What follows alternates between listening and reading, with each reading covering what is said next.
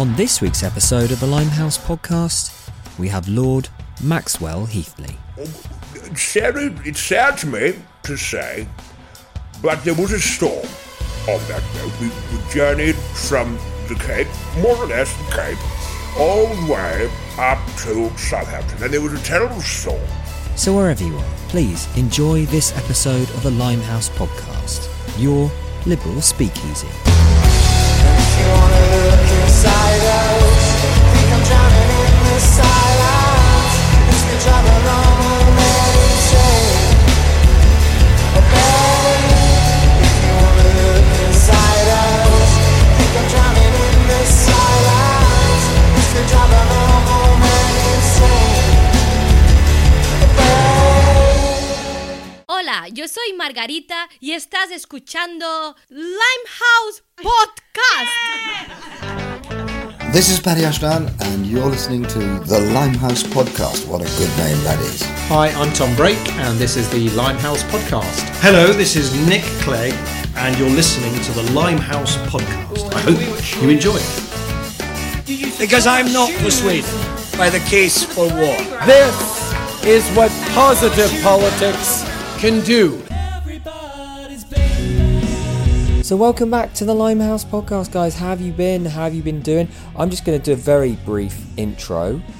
I just want to get on with this week. You know, it's been a crazy busy week for me. Although it's been crap weather, I am knackered, as you can tell.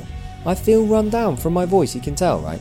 But anyway, it's been good chatting with you. I did say that I was going to bring you Vince Cable this week, but his people have put it back, which is it's the way it is, isn't it? You know, leader of an opposition party, you that's going to happen. It's going to happen. But hopefully we'll have something for you next week. I'm not too sure. I mean, at this stage of the game, I'm thinking, you know, when I've got the interviews for you, I'll bring them to you. So can't always count on it being weekly. But anyway, look, really excited to bring you Maxwell, Lord Maxwell Heathly for you. Really excited. I think you'll really enjoy it. It's pretty out there. We've never had a Leave member on the show from the House of Lords or anywhere actually. So I'm really excited to bring you this chat. It's pretty wild. His story is pretty eccentric.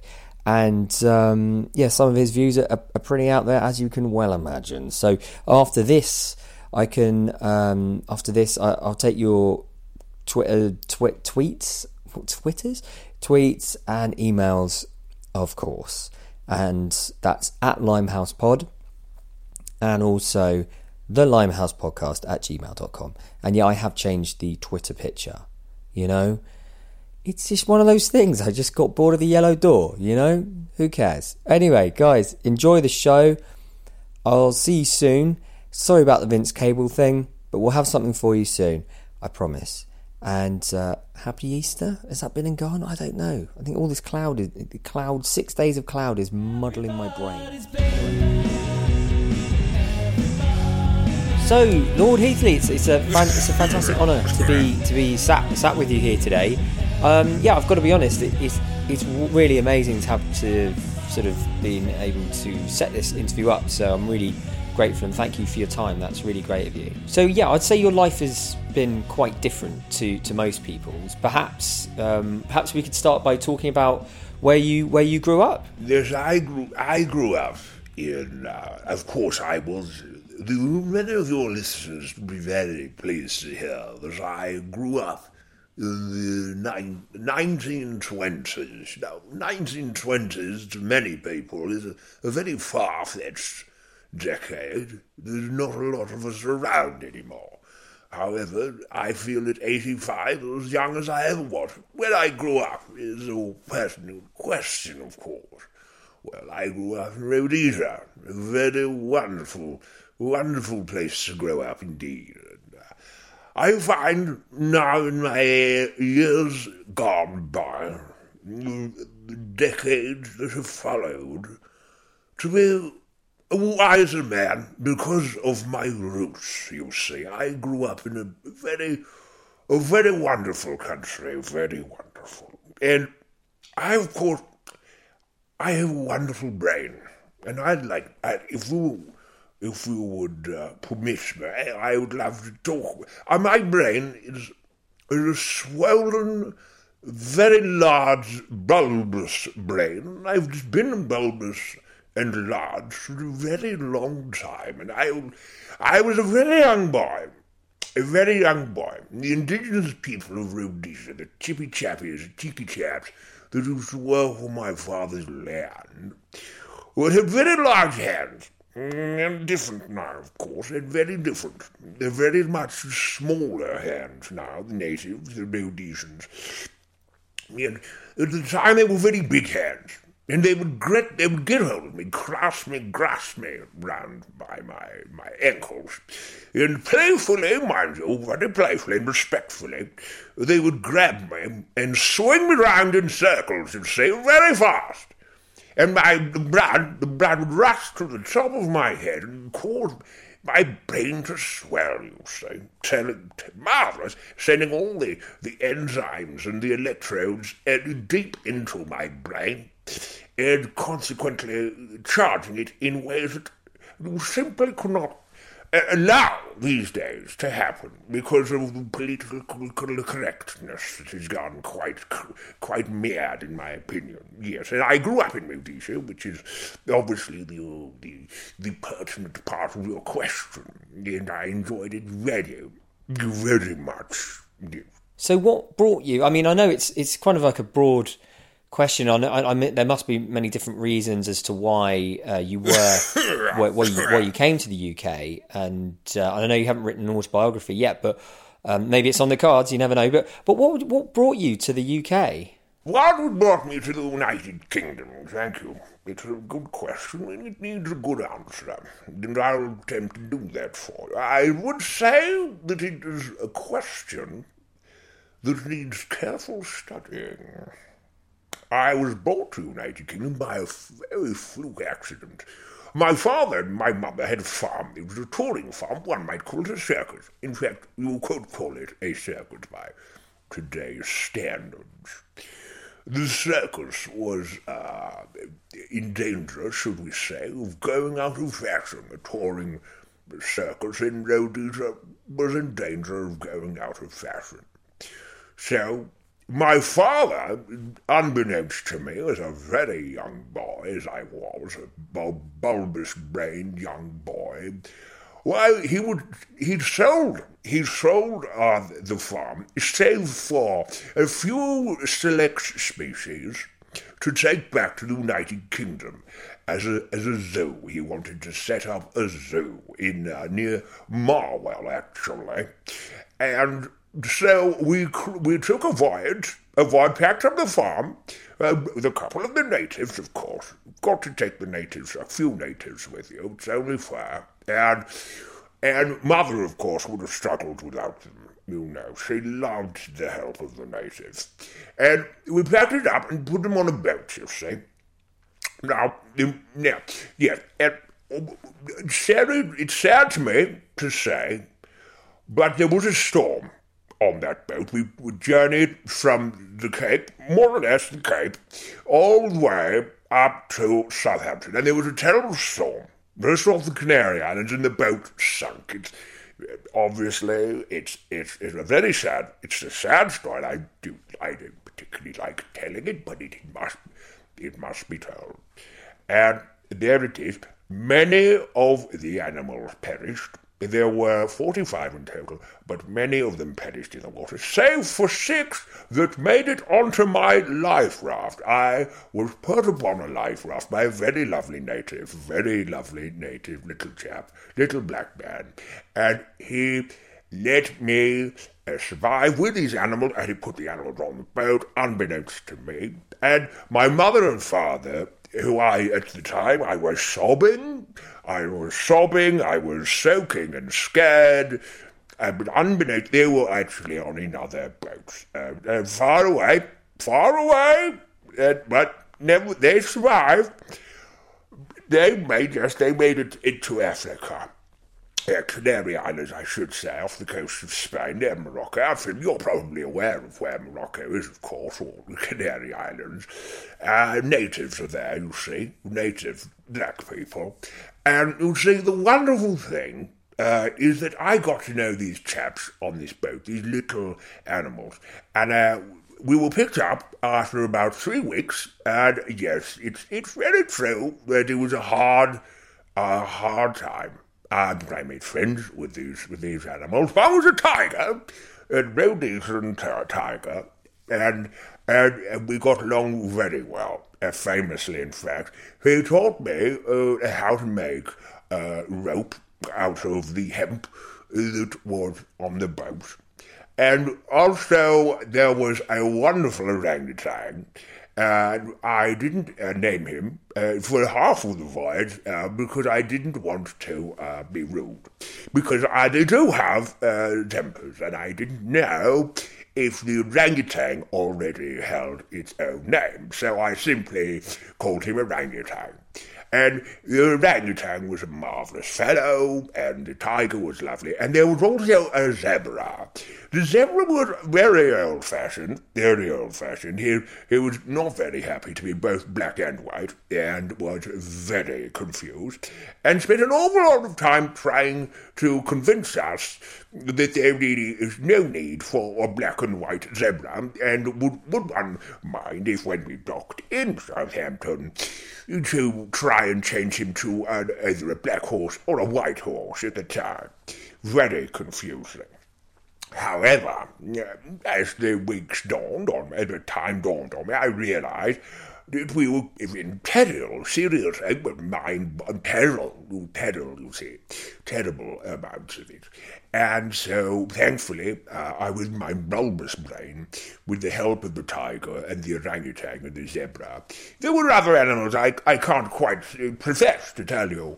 I think they were rodents of some description. I believe there was a little rabbit there, which nibbled a lot at things. Nibbling does annoy me, but he nibbled, and I got on with my day to day. I let him nibble.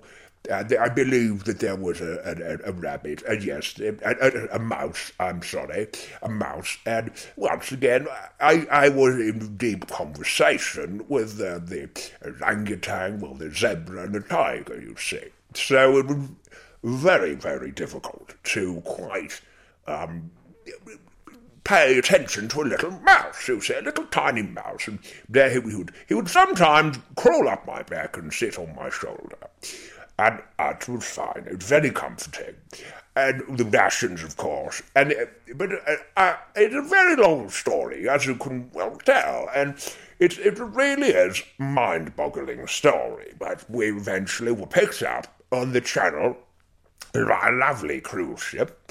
I think it was HMS Aberdeen. And the captain couldn't quite believe it and had us all on his deck and for a lovely supper. And we were in Southampton within a matter of hours, really, quite frankly. Well, I think it was a couple of hours, maybe a bit longer. And that's really the crux of the story, how I came to the United Kingdom, really. But, yes, well, of course, when we docked in Southampton, the tiger buggered off. It was very sad. It simply just left me really.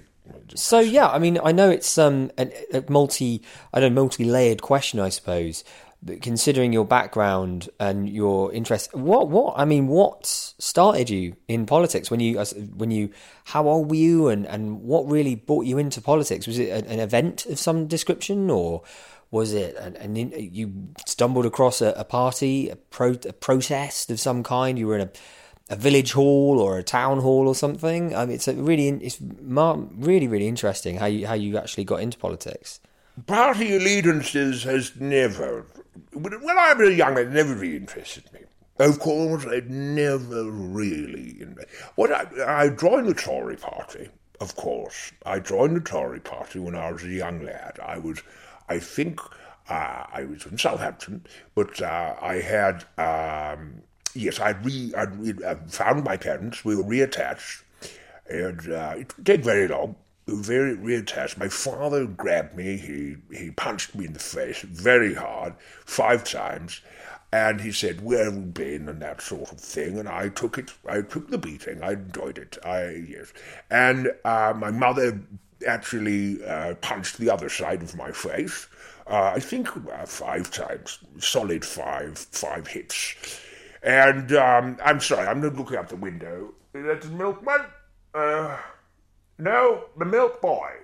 That's the milk boy. Milk boy! Boy! Bloody idiot! He's left the bloody milk boy. He's left the milk in the sun. Bloody milk boy. No, where did I? Yes, parties, party allegiances. Yes. My father, he moved us very quickly up to Manchester. And there, of course, there were the Red Boys, the communists, the working proletariat, the working class. Really a very vile bunch, working very hard and not for a lot of money, and very upsetting to see them being so poor. And I was very affected by that. My father would often thrash a few of the people, thrash them on the streets. And I would follow behind him thrashing when I was probably 10 or 12 years old at the time, thrash and beat them.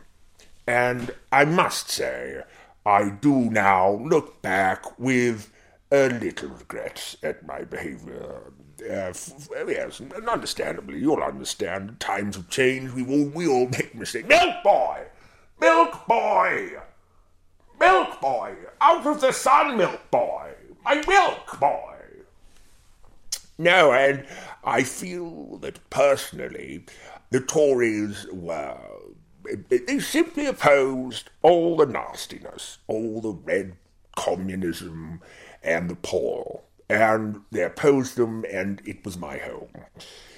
And I voted Tory as soon as I jolly well could, if I might say so myself. And of course, when the war came along, now I was a young man. And I joined up, and it was there when I was in the war. I met an Australian fellow. Lovely chap. I can't really do an Australian accent, but he was a lovely fellow. And he once said to me when we were flying, obviously in the RAF, obviously, I was reconnaissance, you see.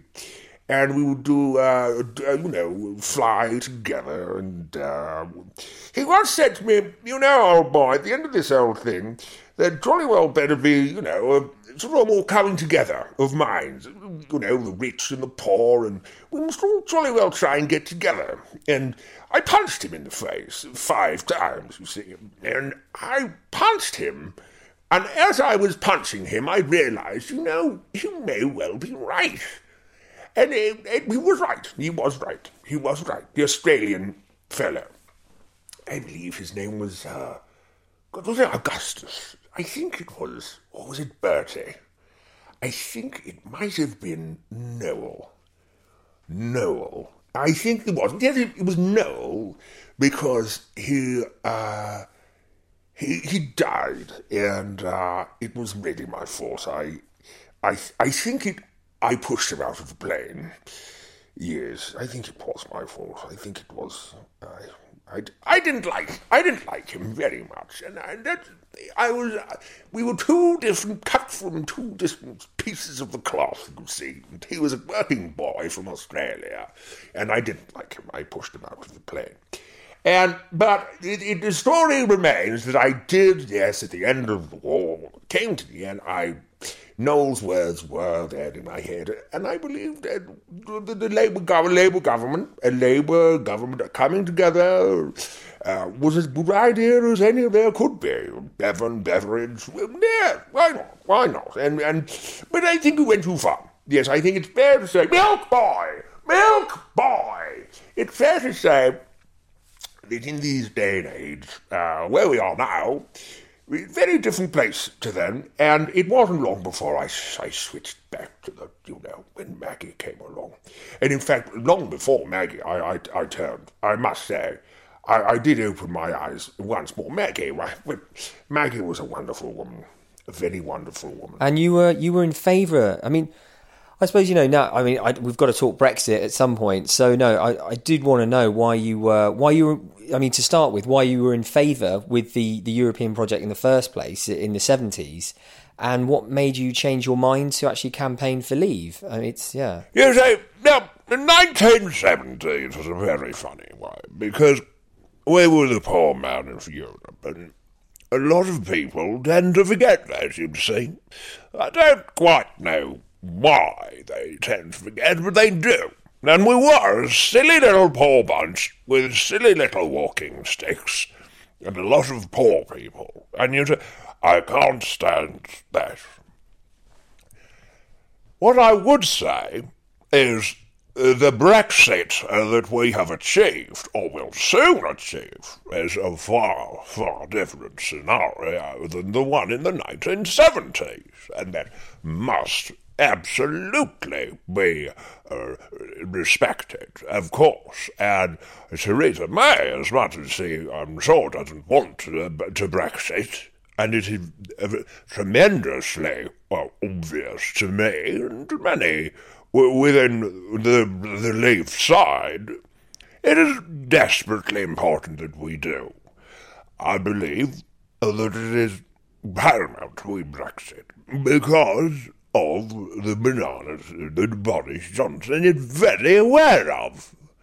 And that, you see, cannot be ignored, you see. The very coming together, the notion, my dear boy, of a burnt banana is beyond me. And the money, you see, the money. Why wouldn't you want all the money? But we're an empire, we are. There's no escaping that we are an empire. And in the 1970s, we weren't an empire. And we decided we weren't an empire, but we want to be an empire now, and we can be an empire. That is why I campaign for the Leave. And we will obviously gain an awful lot of money after we've obviously paid the exit bill, as it were. I wouldn't if it were up to me. I'd say no, we're Britain. We don't need this silly exit bill, divorce bill, whatever you want to jolly call it.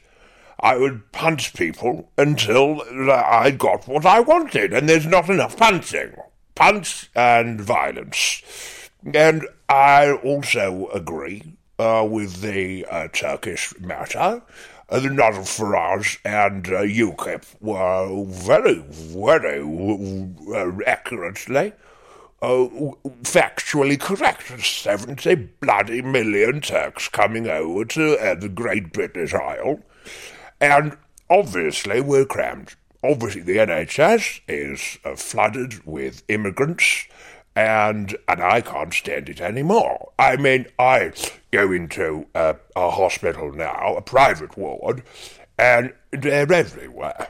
I mean, they're wiping bottoms, and they're cleaning up everywhere, and they're helping people, which is an outrage. I mean, they come over here from Easter, and they come over here in their droves, and they have no idea about the British Empire, and they come over here and they make a damned nuisance of themselves, wiping old people's bottoms and cleaning the streets and serving us coffee, and it's an absolute outrage. And I want rid of them because I want British boys and girls to do that. I don't want, and they'll do it. I mean, I don't know for sure that they will, but maybe they won't. But if they're not doing it, then at least we won't have those bloody Eastern Europeans in here. That's for damn sure. Punch them in the face, really. At the end of the day. But what I would say, the wonderful thing for the current Prime Minister, of course, Theresa May, is she can simply move all the national and cultural or civic issues to the very back of the queue. And that's a wonderful thing. And simply blame Brexit, and obviously the will of the people. I mean, it's marvellous, really, because it's genius. Because which government really wants to deal with dirty poverty? It's an ugly subject. I mean, you know, we all know poverty is a disgusting subject, and international pride-filled trade talks are much more appetising, and I prefer them, frankly. I mean, kick that to the back of the queue, poverty and all that, and let's talk about international empire. Oh, okay. Well, I'm fretfully sorry. I'm going to have to go now, because the milk outside is really going to go off, and I'm worried about... Thank you so much for your time. It has been marvellous talking to you. Marvellous. And your listeners, I'm sure, will be eager to perhaps email me, and or perhaps tweet me at some point. And you can do whatever you like on Twitter.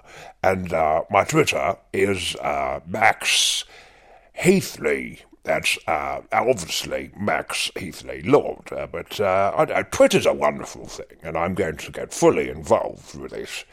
And I look forward to having a conversation with all of you at some point in the future. Oh, dearie me.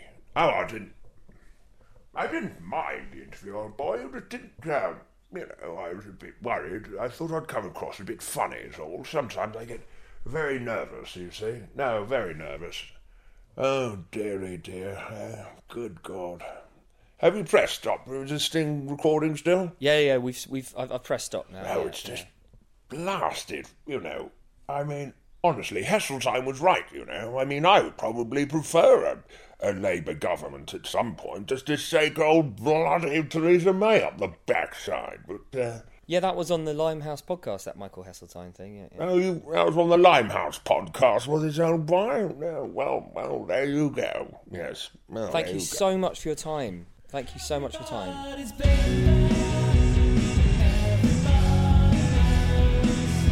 70 bloody million Turks coming over to the Great British Isle.